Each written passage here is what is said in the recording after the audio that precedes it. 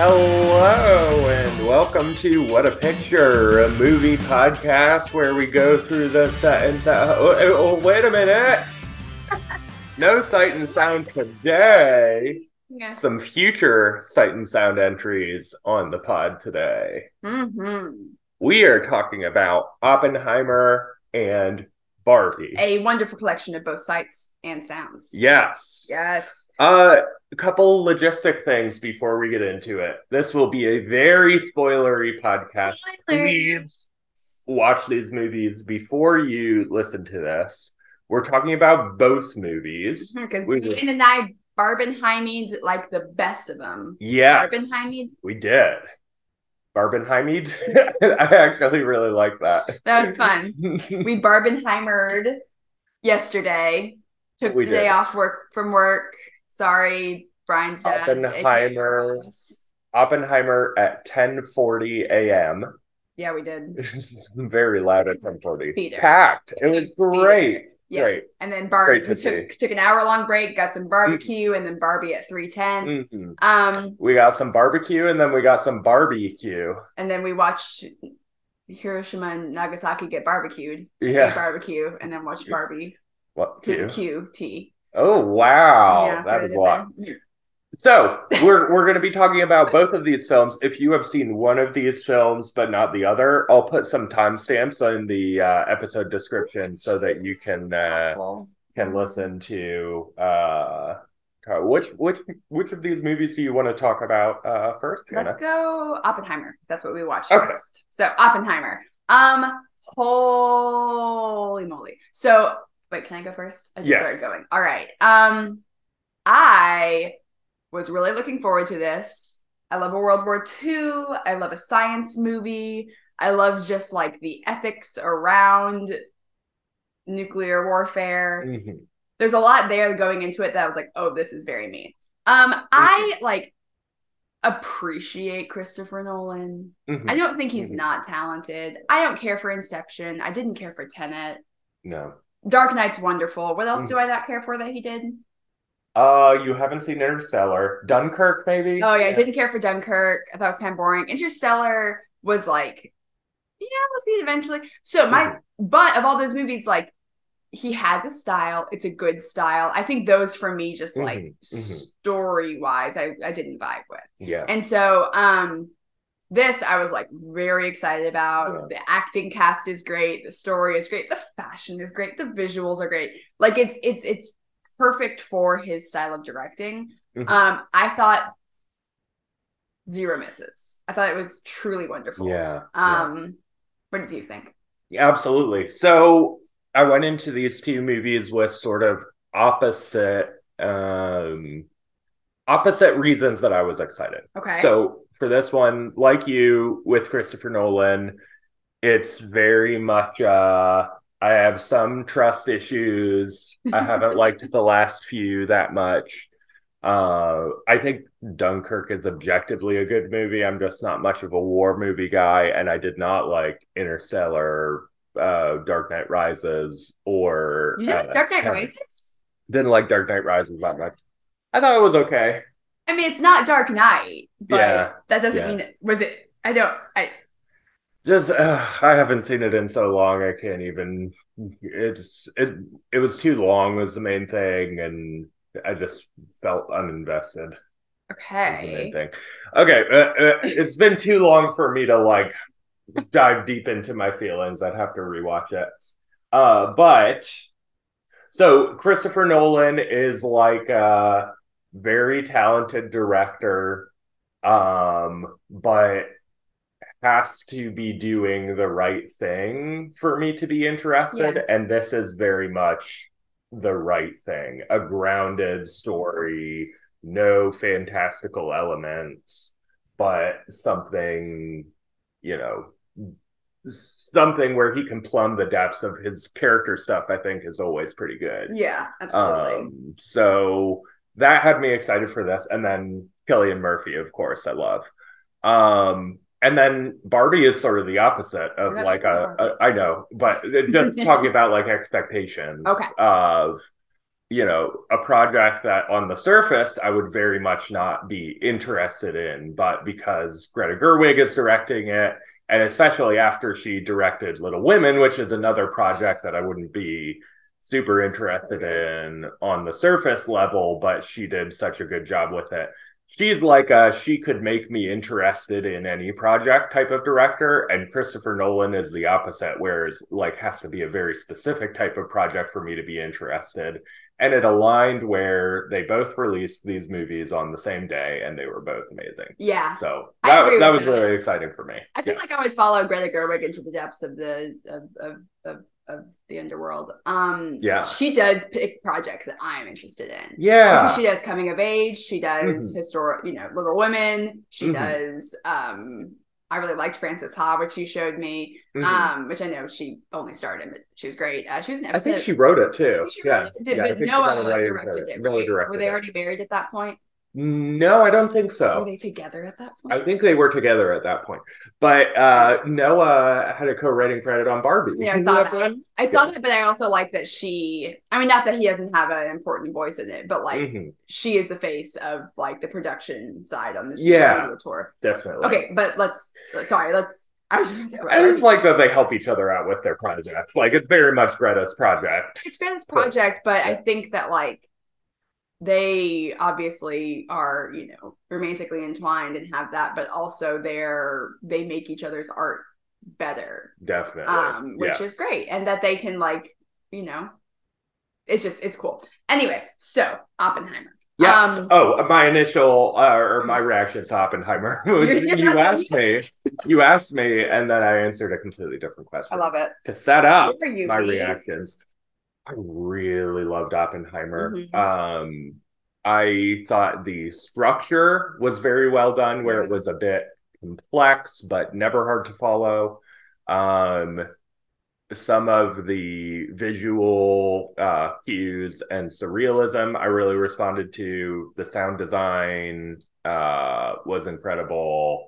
The visual effects were, no CGI in this, actually. So it's all practical effects. Yeah. But those were very, very well done. Brilliant performances, brilliantly structured. Loved it. Yeah. Loved it. Absolutely loved it. I think, you got really good, like, backdrop to get creative with. Like there are times where you see the test bomb, so that's kind of the biggest like experience, is that they're out in Los Alamos Ranch. Spoiler alert, they're building the atomic bomb, and you get to see the successful test bomb go off like days before they drop it on Hiroshima. And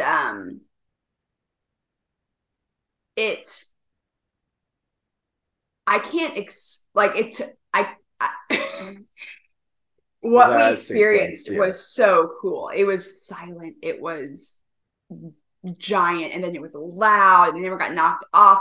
And the kind of that type of experience you saw mirrored a lot within Oppenheimer, just like as he personally experienced difficult things. And so as he was kind of like going through a freak out or something, an existential crisis, you kind of see the picture around him kind of shake a little bit.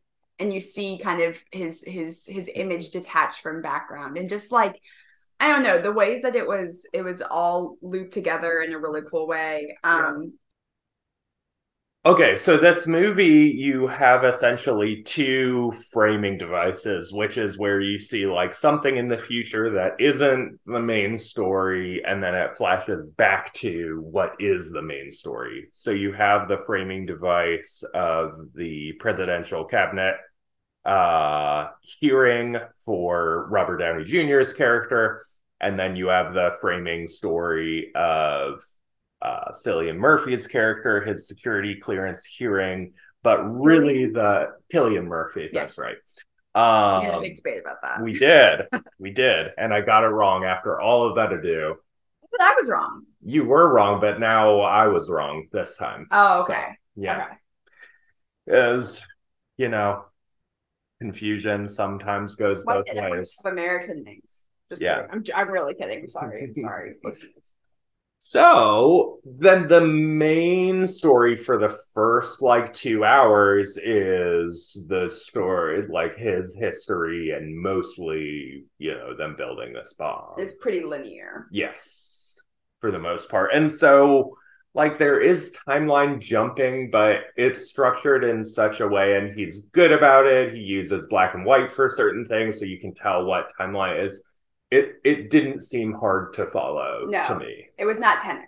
Yeah, we've had harder to follow movies from Christopher Nolan and from other directors and Tenet is just like a very much like don't even try to follow it sort of thing seems to be what he's saying, which I don't like, but he's good with his structure here. I think it works very well where it tells a complex story in a way that does loop back on itself.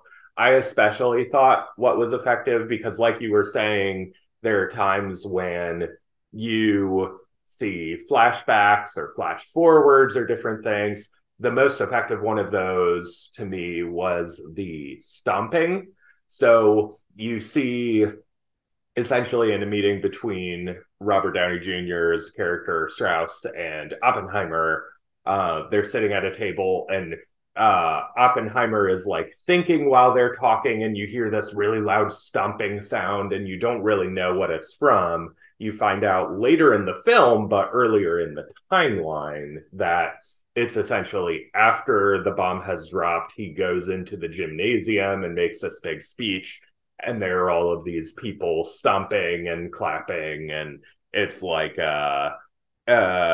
celebratory moment that's also quite dark because of what they are celebrating. And that scene in particular was like, okay, this is like so masterfully done. That gymnasium scene. I thought that's when the movie really took off to another stratosphere. Yeah, I think it was really powerful too because just what was going on at that time, like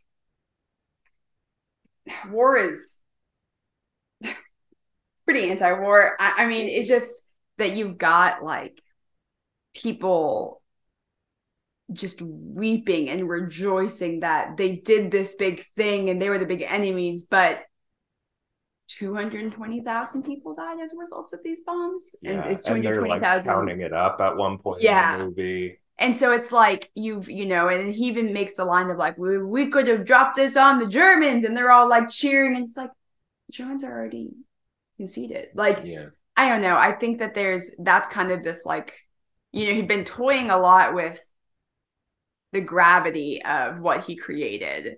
And you see just him slowly realize that like though he is in charge of creating this thing, he comes to grips with that he has no responsibility or decision-making power over what happens with it.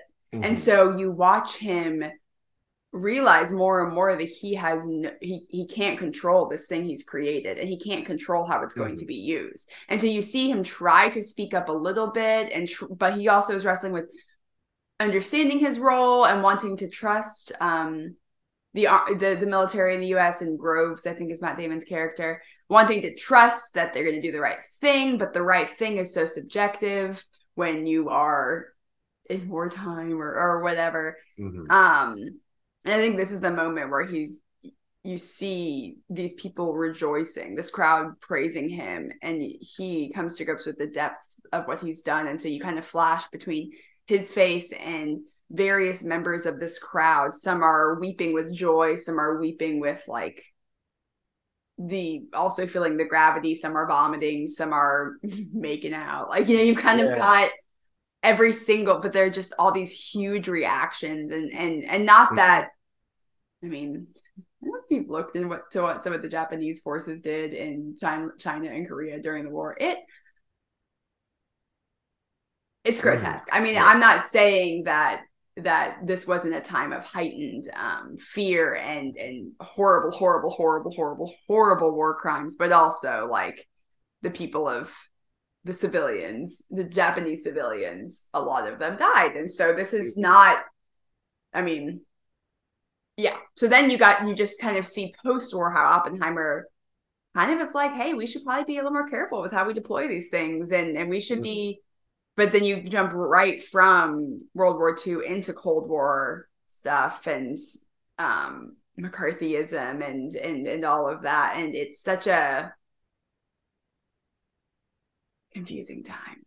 It is, yeah. And so I'd love to hear what you thought of the last hour. I came around to it, but I did find it a little harder to immediately connect to.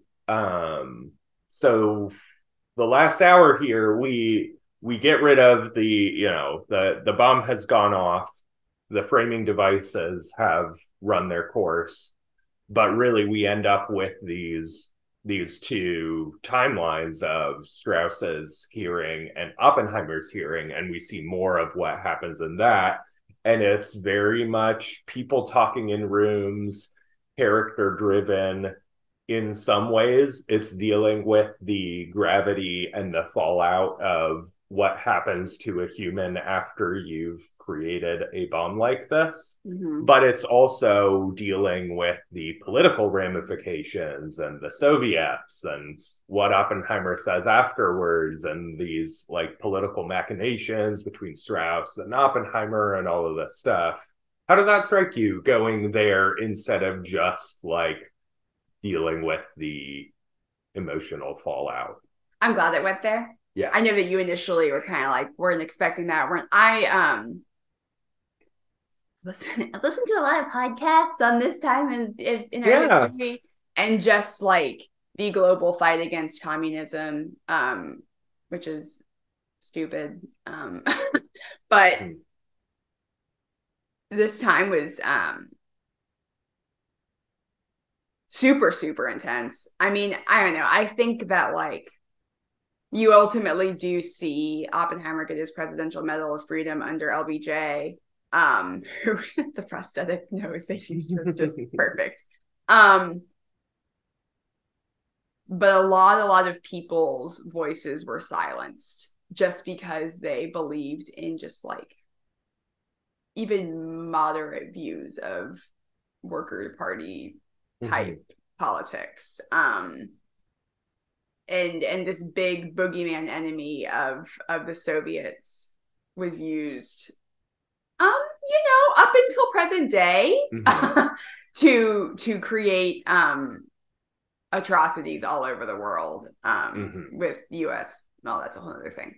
So I felt like this, and it's something kind of you see, especially now in a lot of like biopics, are people who maybe were silenced for one reason or another who actually did wonderful things. And you're kind of seeing their story. I mean, I keep thinking of like Hamilton, like who lives, who dies, who tells your story. Like you see them get a little bit of a redemption story. Like here's what happened to them. And it's one of my favorite podcasts is You're Wrong About. It's, telling the actual story about the reviled women of tabloid culture is a lot of what they do. They have a lot of episodes. It's a great podcast. Yeah. But I think that this was a really cool example of that. And it showed just the intricacies of the government's work against him and his voice. And I think it all got kicked off. We have not talked about President Harry S. Truman, played by the wonderful, the amazing, the fantastic Gary Oldman, who I'm trying to remember if I'd seen him in any press tour stuff, because I watched a lot of press tour stuff. I mean, Gary Oldman, what a gem. But his Harry Truman, like, so after the bomb is dropped and after Oppenheimer's, on the cover of Time magazine, he goes to meet with Truman, and Truman's kind of like, at first, like, yeah, we did this thing. You made the weapon. What you did is really great for America. And Oppenheimer starts to, share some of his reservations. And Harry's like, you're nothing. Get this guy out of my office. Like, very much like, oh, if you're not for the American war machine, I don't want to have anything to do with you. You're nothing. And so I found that really interesting. I found that this government driven effort to silence someone who did not deserve to be silenced for his many beliefs, most of which I agree with, but that's neither here nor there. I thought just watching that was really powerful. I thought the twist that it was Strauss all along was really powerful. I thought RDJ, Robert Downey Jr. was just like so good. So good. So good. Yeah. He brings all of his charisma that made him famous in the Marvel Cinematic Universe to a more serious part. Yeah. That requires a little bit more dramatic depth, maybe, and he knocks it out of the park. I thought it was fantastic. Yeah. I can see some best supporting actor accolades and things coming up. His age, sure. Alden Rick, Han Solo. Han Solo, or just like the most German sounding name I've ever heard. He was also wonderful. Would that it were so simple. Would that it were so simple. I don't know what that is. That's from Hail Caesar. Oh, I do love Hail Caesar. Okay, we should rewatch that. Yeah. But he was great too. I don't think there was a single acting role in this that I was like, "You're not great." And I love that there were so many roles, and based on real people, which was really cool too. That I think this is a secret project. A lot of people didn't get recognition, and maybe they didn't want recognition after the fact for being a part of this. But I thought that was really cool. I think, let's talk about Oscar predictions for this movie. Okay. Best actor, Cillian Murphy. Picture. Lock. Cinematography, director, Lock. Sound editing, sound mixing, visual effects. Yes. Robert Downey Jr. for supporting. We might see some females. Yeah, some Emily Blunt for supporting. I would love to see. I just feel like there haven't been very many that I've seen yet, like strong female performances. Past Lives would be the one that I'd say, but I wonder what we'll see towards the end of the year here with movies getting postponed and such. But yeah, this could snatch up some just because there's sort of a void there, unfortunately. So can I tell you one of my favorite things that happens in I love an out of nowhere supporting actress nomination. I love someone who's been on the screen for like 2 seconds, but they're just the best 2 seconds. That I would love to see Gary Oldman. That would be really he won't be. But that role, him as Harry Truman was really fantastic. Very good. Oh, okay. So we're also going to get set design, costuming, and makeup.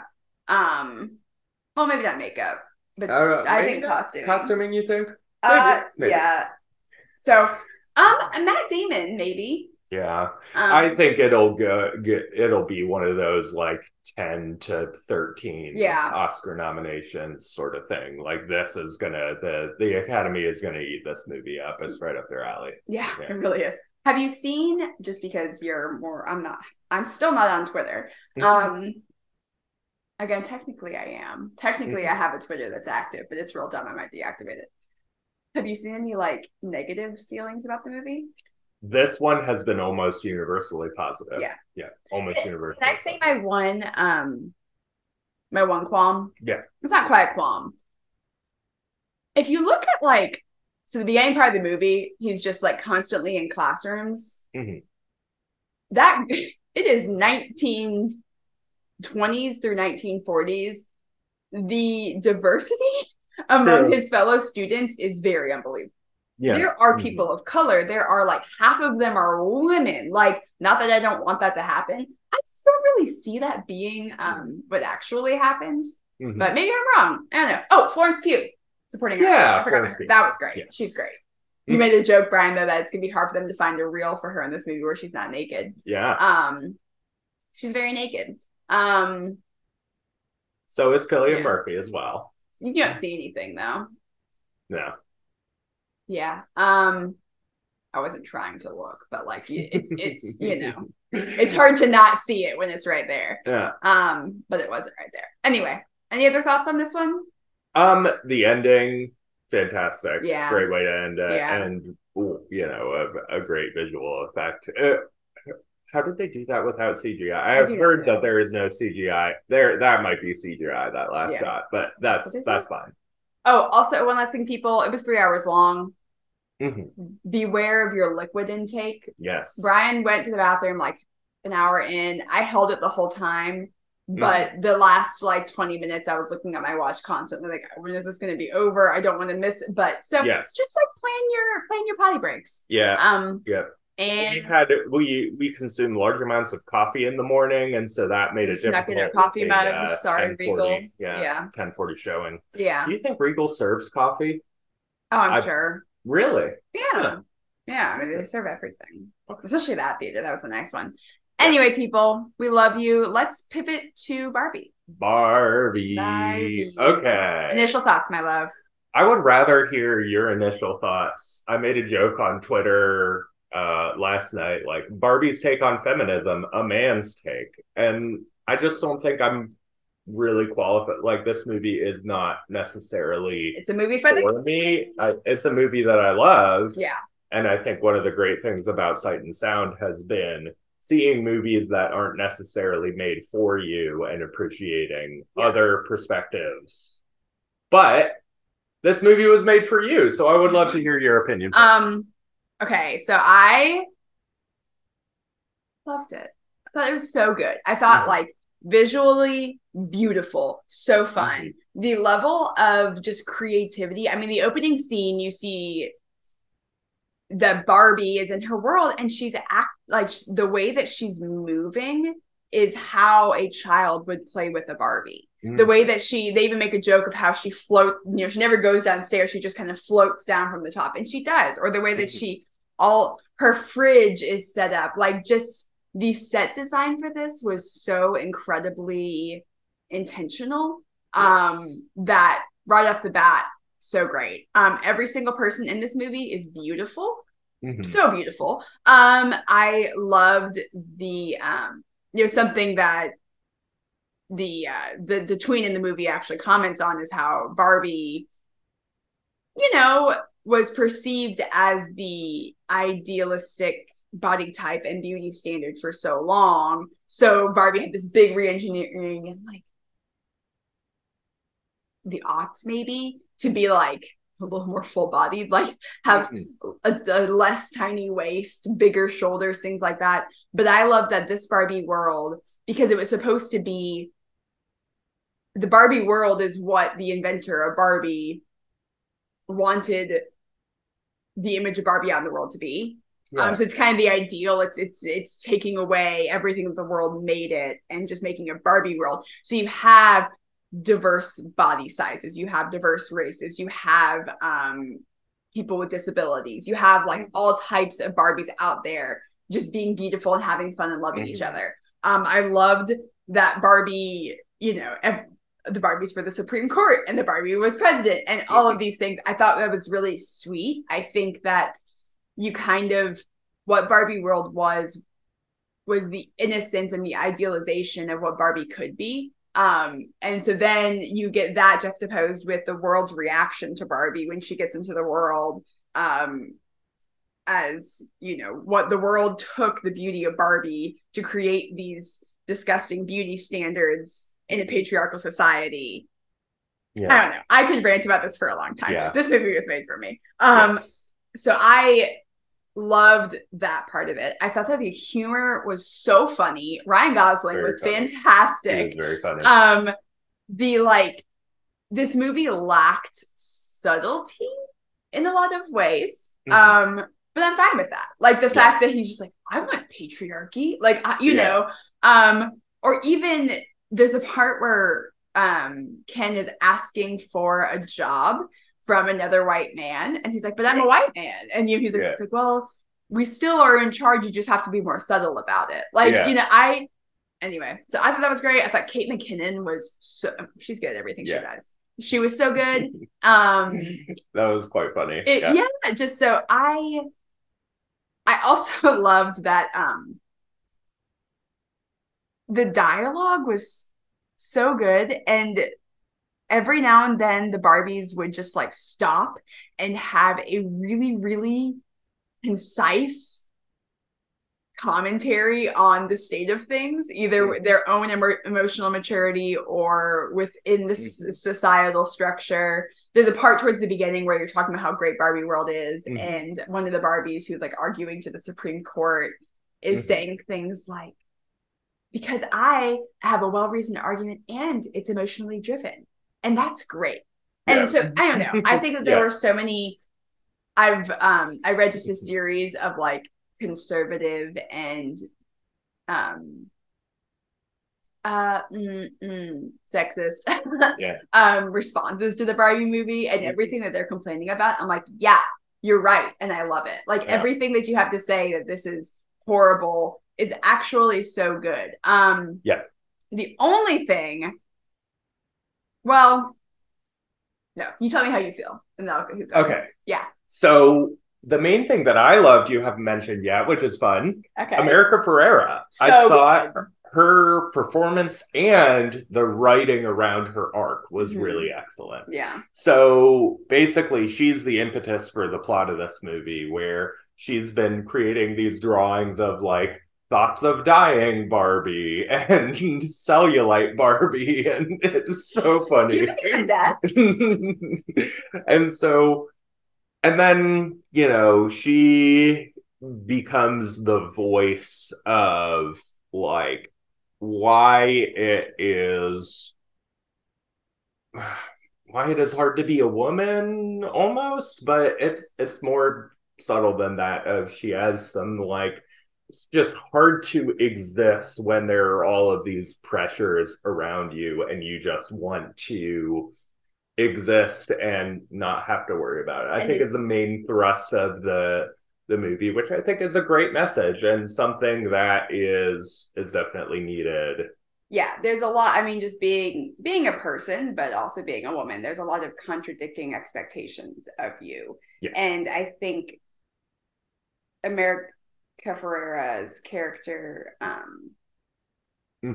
just laid them all out in a really great way, that like her performance, her deliverance of, she has like one big scene is she's that big speech was so concise, and it was shared with such just, it's like desperation and exhaustion for the state of what women have to experience. And it's so like relatable. I mean, maybe not every single one of those things are things that I've experienced or feel regularly, but most of them are things that I've experienced at one time or another.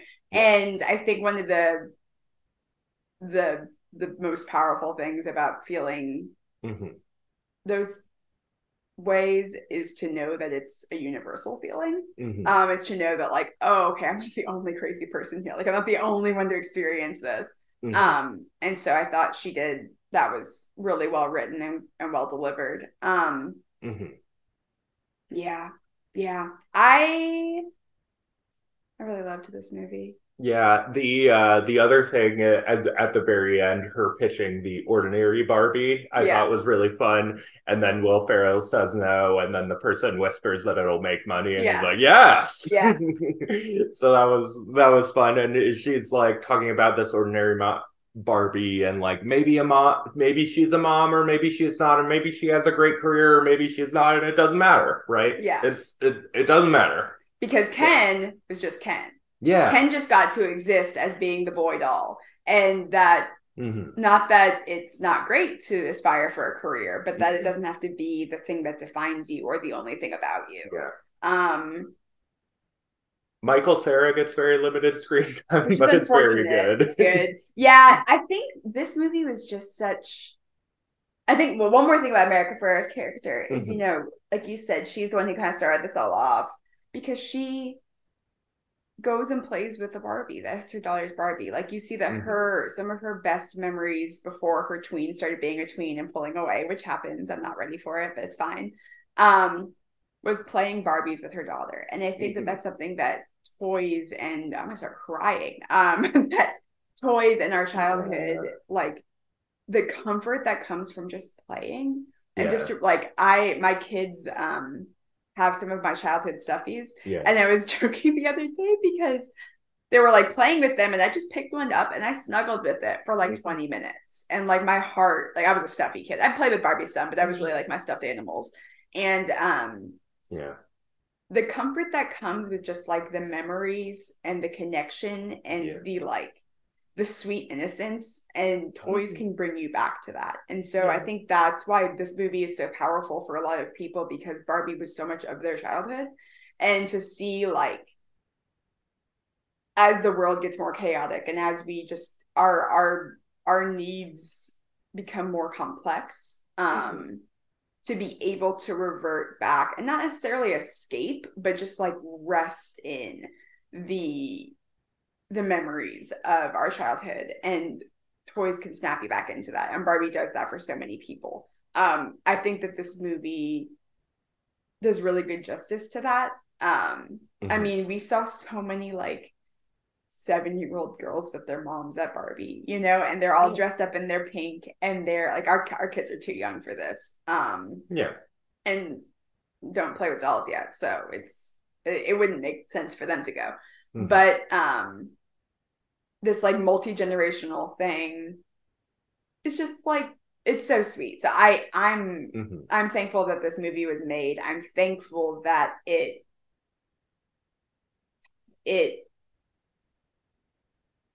I mean, my experience with Barbie and my experience with what it was supposed to be, this movie definitely put that out. And even put out the funny things like destroyed Barbie or weird Barbie, you know, like how, because some of us did pull their heads off, and we you know, we maybe colored on them, or maybe cut their legs off, or you know, that is a part of some people's childhood. So I'm glad that was there. But so the things about Barbie that could be bad, not there. Yeah. I was a little disappointed that no Barbies were smushed together having sex in the back of the Barbie Jeep like I did with my Barbies. Oh, goodness. Barbie and Ken, but you know, I just like smush them together because I'm 5 and don't know what sex is, but they can get naked. So every kid did it. It's fine. Did they? Oh, yeah, for sure. Yeah. Oh, I did not. Well, you didn't have Barbies. So I do want to talk a little bit. I think this movie ultimately does a good job, but it is like a very big brand and a corporation behind this film. And so I think a lot of people are having mixed thoughts on, you know, does this movie do justice to critiquing corporations and being critical of the ways in which perhaps Barbies have harmed in addition to helping? I thought it handled it pretty well as you could, while still being sanctioned by Mattel. Right. And Mattel, I thought, was a pretty good sport. I think so some too. Of that stuff. I think, I've also listened to podcasts about Mattel and just the rise of the toy industry. I think I agree that the Mattel was a really good sport. Obviously this can't be a movie bashing Mattel. Like, it can't be that. I thought though that they did a really good job first of all, let's talk about Ray Perlman. Yeah. National icon.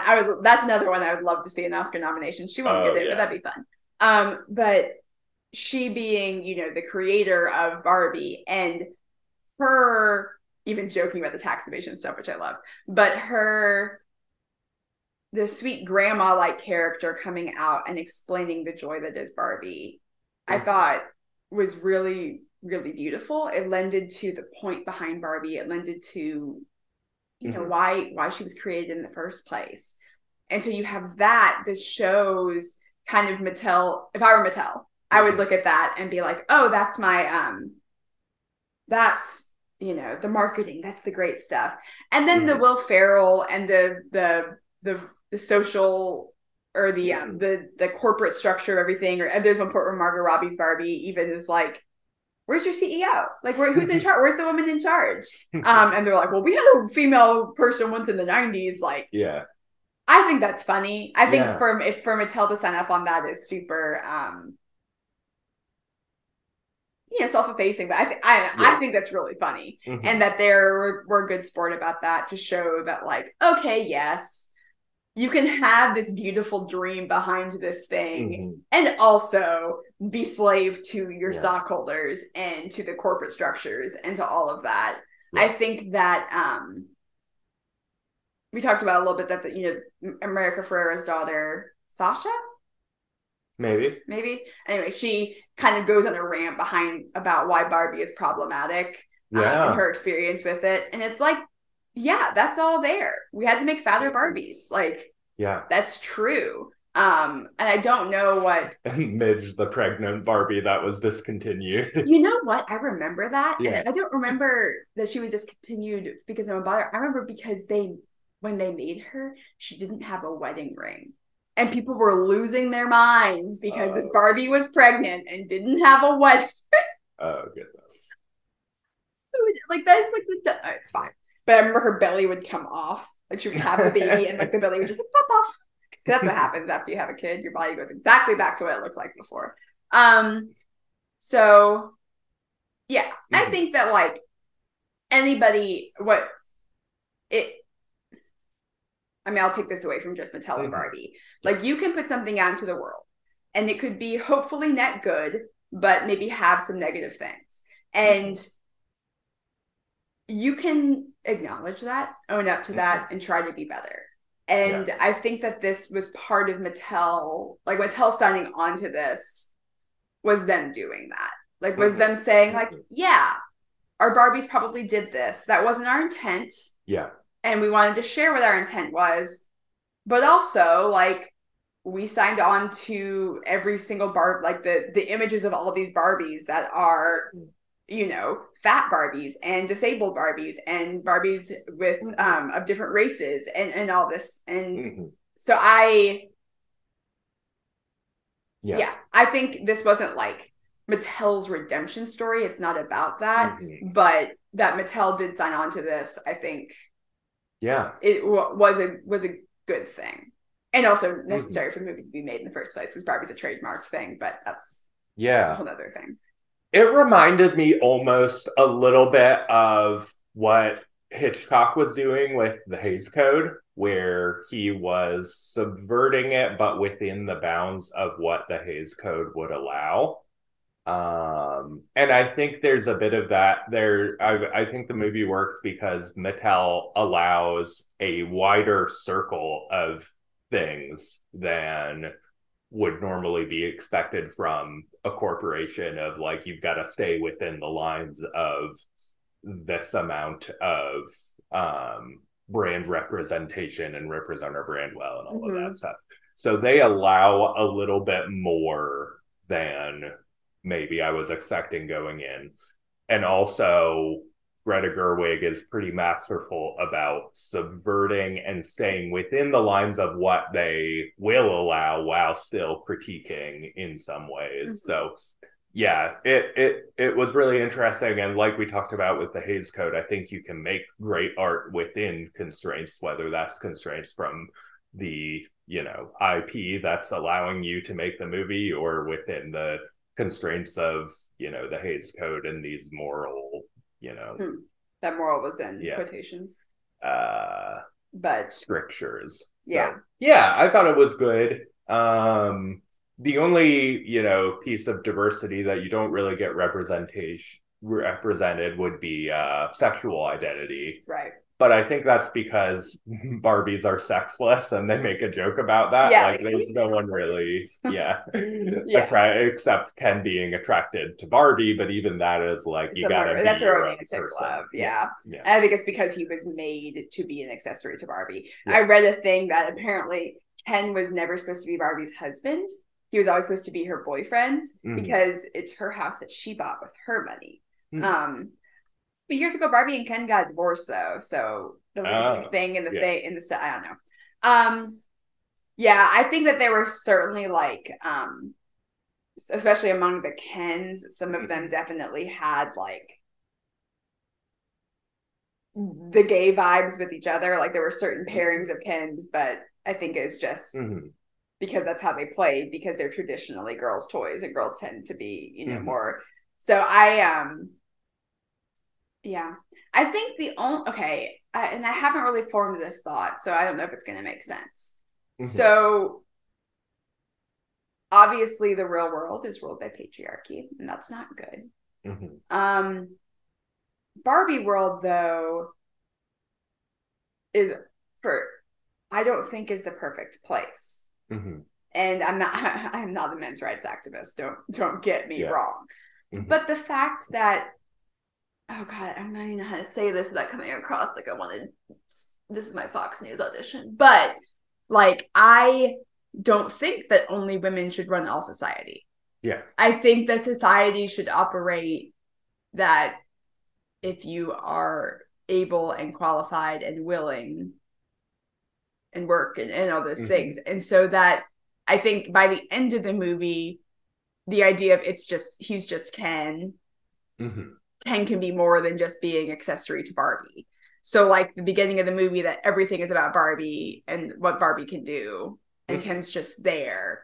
I don't think that's ideal. I don't think that only women should be on the Supreme Court, though that'd be nice. Mm-hmm. I don't think that only women should be president. I don't think that only women should be doctors and men are just there to love them. That's an overcorrection of our own current patriarchal system. Yeah. And so,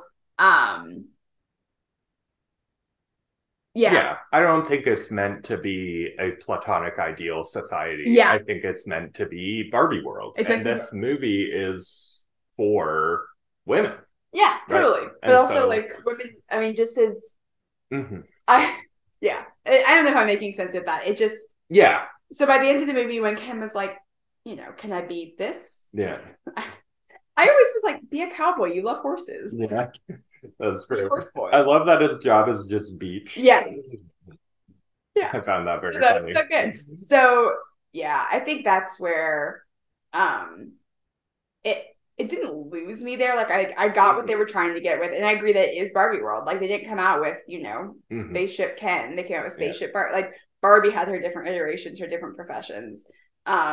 Not that your profession should define you, but mm-hmm. So yeah, I think that was the only thing where I was like, this isn't the ideal world either, mm-hmm. but it is Barbie's world, like you said.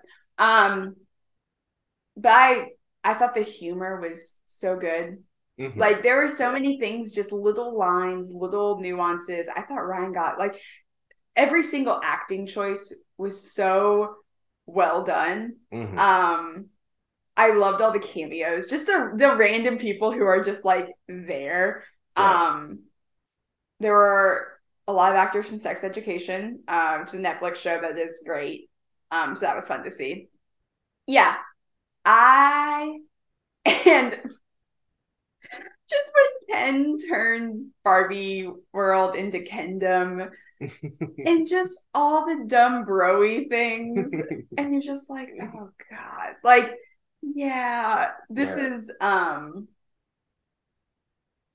the world is very much closer to Kendom than it is to Barbie Land, and I know it was hyperbole, mm-hmm.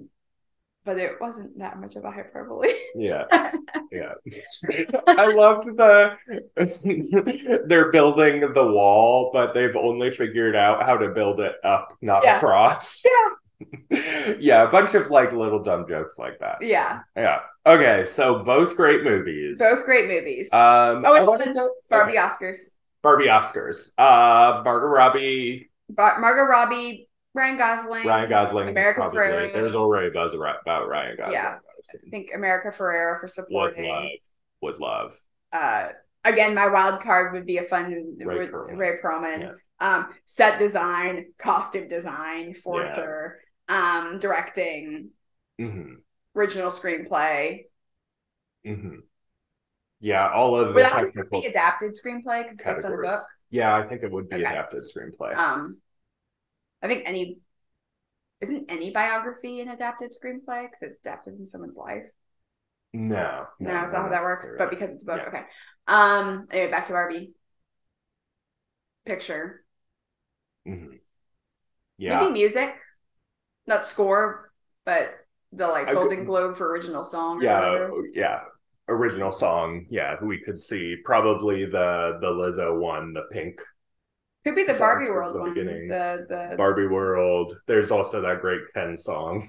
I thought that was fun. Yeah. So yeah, we could see some of those. So okay. Okay, what were you gonna say? So don't make me pick between the two. No, I'm not gonna make you pick between the two. I can't pick between the two. I thought they were both great and in such different ways that it's very hard to compare the two.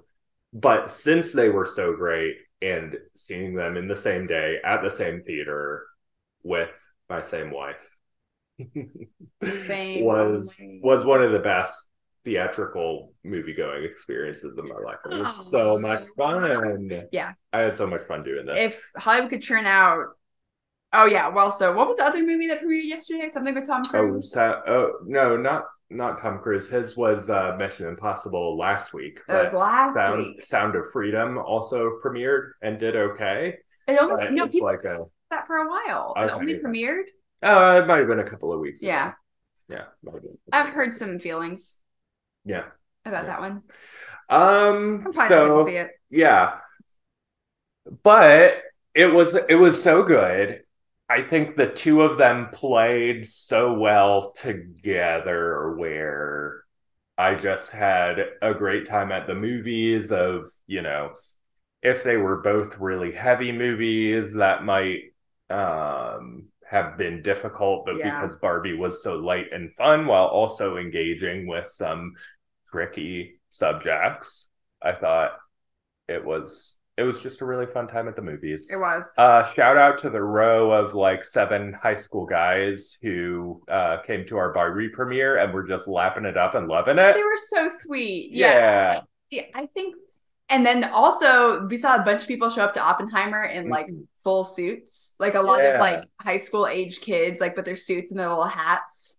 It was so fun. Cute. Yeah, something's going on. The theater was packed, absolutely packed. It was a fun like throwback to what theaters were like in the 90s day of just like being the center of culture, which they're not really anymore, especially with streaming and content and all of that stuff. We get most of that at home, but having theaters be the center of culture again was really fun. And it might be a last hurrah for that. So we'll see. Yeah. Might be a last hurrah. We'll see. All right. Any other thoughts on this movie-going experience, Hannah? No, it was great. I say you all should play hooky from your jobs and go watch movies. Yeah. And then podcast about them and let us know and we'll listen. Yeah. Sounds good. Yeah. I think that like just one thing I want to say about Barbie, there's like political people saying a lot of things about Barbie. And I don't think that like seeing this movie means you feel one way or the other about your politics. I don't know. I think it's good to engage with this perspective though, and engage critically. And so like if I can't imagine you've made it this far listening to our podcast and are on a different political perspective than we are. But just like I would invite anybody to see this movie. I think that it could maybe let you ask some. I don't think you have to agree with it. I think you should, but you don't have to. It might just like invite some questions you want to look. Obviously, there is a little bit of hyperbole, but I believe it's all rooted in truth about just how our society is structured and how women are valued, and because Barbie is about that, women can be anything they want to be, and they could aspire to what the world deems as greatness, or they can aspire to simplicity and find contentment and joy in being ordinary Barbie, and that's okay too. So, and I think that like the power of being a person, but especially a woman, is knowing that like you have the freedom to do any of those things and can still be of infinite value because our value is not based in what we do. Amen. Love it. Also, Issa Rae for president in real life. That's my final. You need to watch Insecure, babe. If you guys have not watched Insecure, it is language and sex and drugs and all those things, but also real good. Great. It's on HBO. All right, thanks all. Love Happy you. Barbenheimer, and let us know what you think of these movies. Go be Barbie girls in your own little Barbie world. Bye. And don't be Oppenheimer. Don't use science for evil. Become Death Destroyer of Worlds, but that wasn't his plan. Okay, just end the podcast. All right, all done. Bye.